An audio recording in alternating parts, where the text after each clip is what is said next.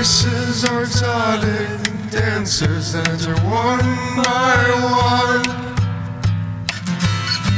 Make love to all of your orifices in your seduction. Hello and welcome to Ear Seduction. I'm your host, Paul Schilling. Today I wanted to do something different, and I wanted to share with you a letter that I wrote for my grandmother in 2016. Now, this was a Christmas letter. I probably could have made it at any time of year letter, but I tend to do something nice for her on Christmas, and I wanted to give this to her because she said something to me that was very troubling at one point. She said that she was an awful sinner. And she said that she didn't even deserve any kind of comfort and that she essentially was somebody that should just be thrown into the corner and left. I can't help but think that this was due to a 60-plus year marriage with my grandfather, who was verbally very abusive person and just not very generally fun to be around. He had his moments, don't get me wrong, where he could be a nice guy and where people liked him very much. I certainly had long periods of time where I enjoyed his company, especially after I became an adult and engaged with him in an adult way, but he was also incredibly negative and could be very demeaning to my grandmother. So I wrote her this letter, recognizing some of her personal limitations as far as her understanding of the world, her understanding of science, for instance, and I wanted to try and inspire her. And now I'm going to try to inspire you. It's called The Gospel 2016. It says, and it reads the following. So it says, "This year I wanted to do something different, something that would lift your spirits and engage you directly. My hope is that you will recognize the truth that we have come to know over the millennia and accept it as the good news. Hence the name, The Gospel 2016. So imagine an endless darkness, a void that goes on for eternity. As a point of reference, tuck your head under your blankets in the deep of the night and simply stare into the darkness. This void knows no limit in any one direction.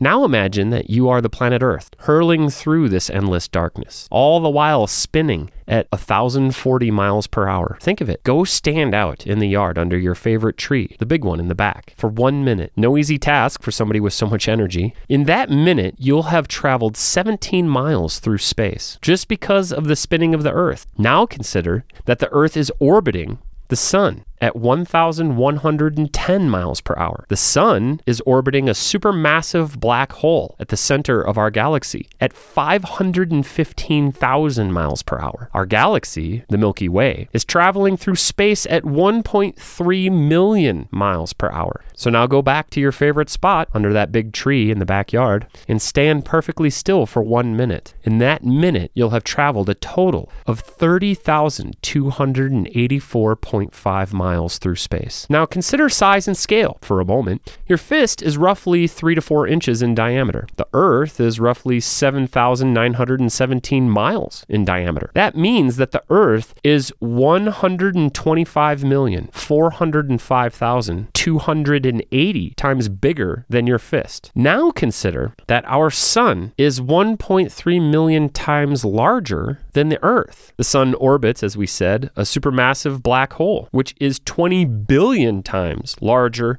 than our sun. This supermassive black hole provides enough gravity to attract over 200 billion stars. Those 200 billion stars, one of them being our sun, make up the Milky Way galaxy. The Milky Way is 100,000 light years across. That means that it takes light, the fastest thing in the universe, 100,000 years to travel from one end of the Milky Way to the other. Light travels at 670,616,629 miles per hour. So just imagine how far light travels in a year. Now times that number by 100,000. I did the math on a calculator, but the number is so big that I didn't even include it in this letter just to save space. Now get ready, because the punchline is staggering. There are over 100 billion galaxies, just as big as ours, in the universe. I know what you're thinking, that this just can't be, but it is. We have seen it in our telescopes, and you can see Andromeda, our closest neighboring galaxy, with binoculars in the night sky. Those pictures I sent you are proof of this good news. All this is happening just above your head.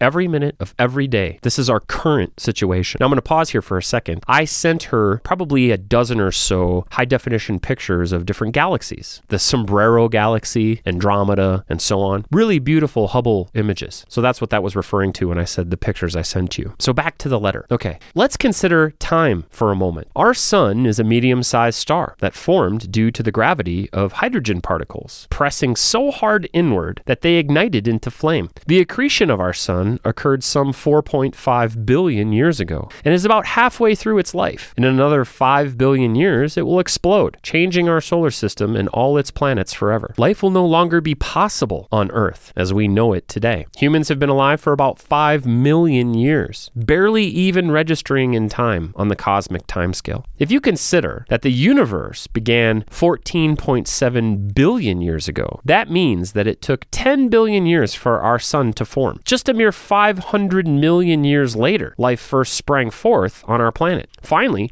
after 4 billion years of evolution, we find the first humans. So here we are, accomplished enough to understand our true place in the universe in size, scale, speed, and time. When you consider all that I have just mentioned, you might ask, where did all this come from? Well, amazingly, and for the first time in human history, or perhaps the history of the entire universe, we've gathered enough evidence to form a picture of just how this happened. Let's take humans as our starting point. Where did we come from? Well, the short answer is from our mothers. Thank you, by the way. Through your efforts, my life has been possible. Without your union with Irvin, that's my grandfather's name, a strange thought now that he's gone forever, I would never have evolved. In order to fully answer this question, though, we must look further and farther back into time, past my mother and you, and your mother's mother, etc., until we get to some of our more distant relatives. Did you know there are over 18 different species of human? I'm defining human here as apes that walk on 2 feet. The one we know most about is obviously ourselves, Homo sapiens. However, there are many, many more. You've heard of Neanderthals, correct? We found out just recently that we share up to 4% of our genes with these lost ancestors. In contrast, I get half of my genes from my mom and the other half from my dad. That means that you and I share a quarter of our genes. You are my common ancestor with Dane and Devin and Bryce, etc. Those are my cousins, by the way. All your grandchildren carry 1/4 of your genes. That was a side note, though. The 4% that we share with Neanderthals means we interbred with them for millennia. They were our cousins in evolutionary terms. They weren't the only ones, though. I bet you haven't heard of Homo erectus or Homo habilis. These were our most ancient ancestors that lived up to 2.5 million years ago. They gave rise to us sometime during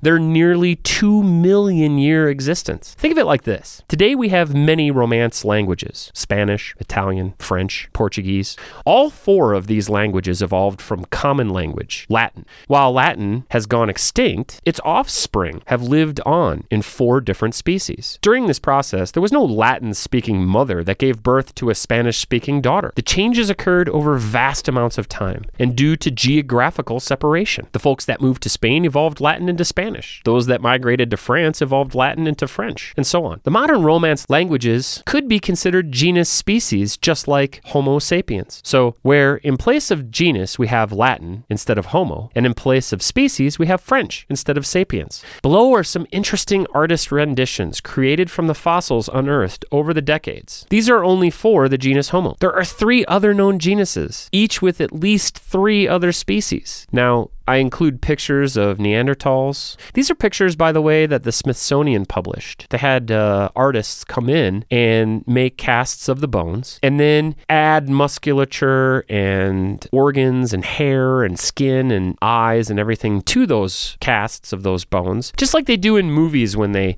make a person's face. There's Homo florenziensis, one species you should definitely look up because they're very interesting little creatures. Homo erectus, probably our most ancient ancestor in the genus Homo. There's Homo heidelbergensis. And then finally, or maybe not finally, but there's Homo rudolfensis. Now, Homo rudolfensis may in fact be the most ancient species. As you go back in time, they look more and more and more like chimpanzees. Lastly, in the pictures anyway, there's Homo habilis, at least for the species Homo. Now, I have a caption here, and I included it. It says, these pictures are in reverse chronological order. As you can see, the further back in time you go, the more we look like modern apes, specifically chimpanzees and bonobos. Take a look at this artist rendition of our oldest known human ancestor, which, by the way, is not in the genus Homo. It's, I'm going to butcher this name. I'm so sorry. Sahelanthropus chidensis. And it's a picture of that, and it looks almost exactly like a chimp. And I say under it, now one thing to note here is that Sahelanthropus chidensis walked on two legs just like we do. So they were human. However, look at the resemblance to the other non-human apes below. And there's a picture of a modern day chimp and a picture of a modern day bonobo. The letter goes on. So it is true that we have a common ancestor with the other modern apes. Just like Devin is one of my cousins, just like Devin and I have a common ancestor. I say the other modern apes because we're also modern apes. Interestingly enough, though, it doesn't stop there. That is just one example of common ancestry, of which there are many. So where does this all lead? Even more amazingly, our ancestry can be linked back even further. Did you know that we have a common ancestry with a carrot? It's true. The evidence leads all the way back to the beginning of life on this planet, some 4 billion years ago. We don't know exactly how life started on the planet, but we do know that it occurred from non-living material. There have been amazing experiments in laboratories showing how this is possible. I can send you more letters if you like, detailing these findings in the future. For now, let's get back to the Gospel 2016. To take a break here for a second, she never did request any further correspondence, so she didn't take me up on my offer. But let's get back to the letter. If you read carefully, you'll notice one very important fact. Nowhere in the evidence do we see anything that indicates the existence of God. You once told me on a phone call that you were a terrible sinner, just like everybody else. And this troubled me greatly and inspired me to write you this letter. In order for it to be true that you are a terrible sinner, there must be a God. In fact, the only way for you to be a terrible sinner is if God does exist and is waiting to judge you. The real good news here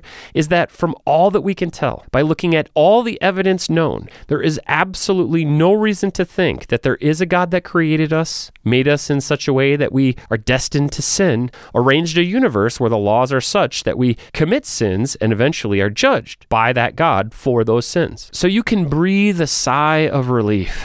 There's no reason to think that you are awaiting your judgment. There's no reason to think you have sinned. You are not a terrible sinner. You're not a wretch. The message you've been told over the decades that you are a wretched sinner just isn't true. In fact, you are a wonderful person, one who gave rise to many other wonderful people, who then gave rise to even more wonderful people. One of them is me. You were not created. You, in fact, evolved from a long line of life that gave rise to all the rest of the life that we see on this marvelous planet. From each individual leaf on every tree to the birds in the skies, we all are part of the same progression of life on this planet. What a wonderful thought that is. How wonderful it is to be alive, especially in this time when we can discover the facts of reality all around us and come to conclusions about them. Now that you know all of this, what will you do with this information? Will you still consider yourself a terrible sinner? Can you find your way out of that mindset and into one that is supported with evidence? The truth is that you are a delightful human being, a grandmother, and a life giver. I'm evidence of that truth. You have an amazing amount of energy that you share with so many people around you, and you and I have a very special relationship. Sometimes I feel like we are as close as sisters who get along famously. I'm not saying that you haven't made mistakes or done things you regret. We all have done that. However, the idea that you are a terrible person because you are filled with sin just isn't true. There is no evidence for that, and plenty of evidence to the contrary. I hope that this letter finds you in good spirits and lifts you to even greater heights, and, of course, brings a smile to your face. I also hope that it leads to further conversation on this topic. There is much I have to share with you,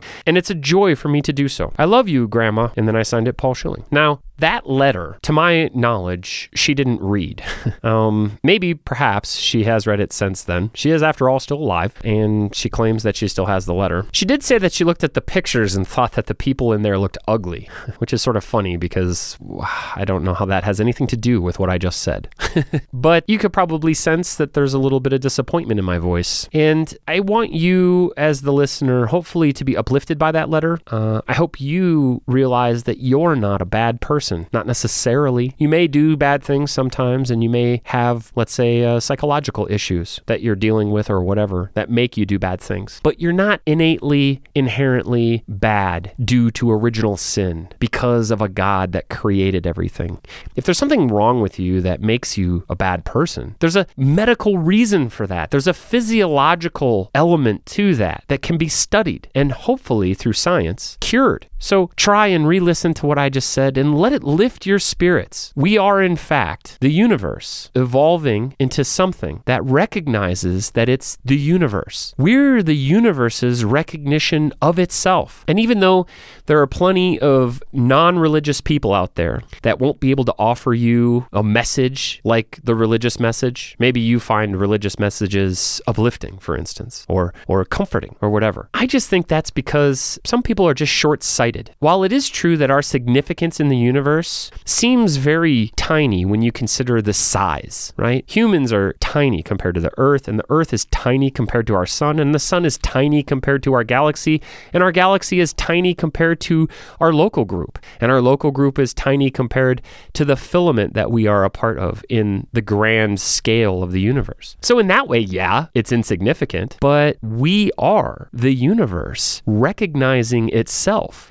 able to articulate what it is exactly that we are, where we are, exactly what we are. I'm going to give you a definition and an answer to the question, the timeless, ageless, big question. Who are we? That's going to be an episode all in of itself, but it's like a 30-word answer. It's so rich with content and information and classification. It is the fullest and most educated answer that we have for the question of who are we? I'm not going to give it to you right this second because it's a cliffhanger. I want you to keep listening. Listen for that episode. It'll be in season 3 when I answer the big questions. It'll also be in my book, The Bible 5.0, what you absolutely need to know to be relevant. This letter could easily be in that book. Now, just to make sure I leave on a high note, we are incredibly important in the universe. Maybe we're not as significant as the sun in size or energy. Maybe we're not as significant as the galaxy in terms of longevity. But as far as we know, we are the only thing in the universe that has evolved to understand exactly what we are, to such detail and to such a richness of language and understanding. I'm going to share more of that language and understanding with you in future episodes. But until then, thank you so much for listening. This has been Ear Seduction.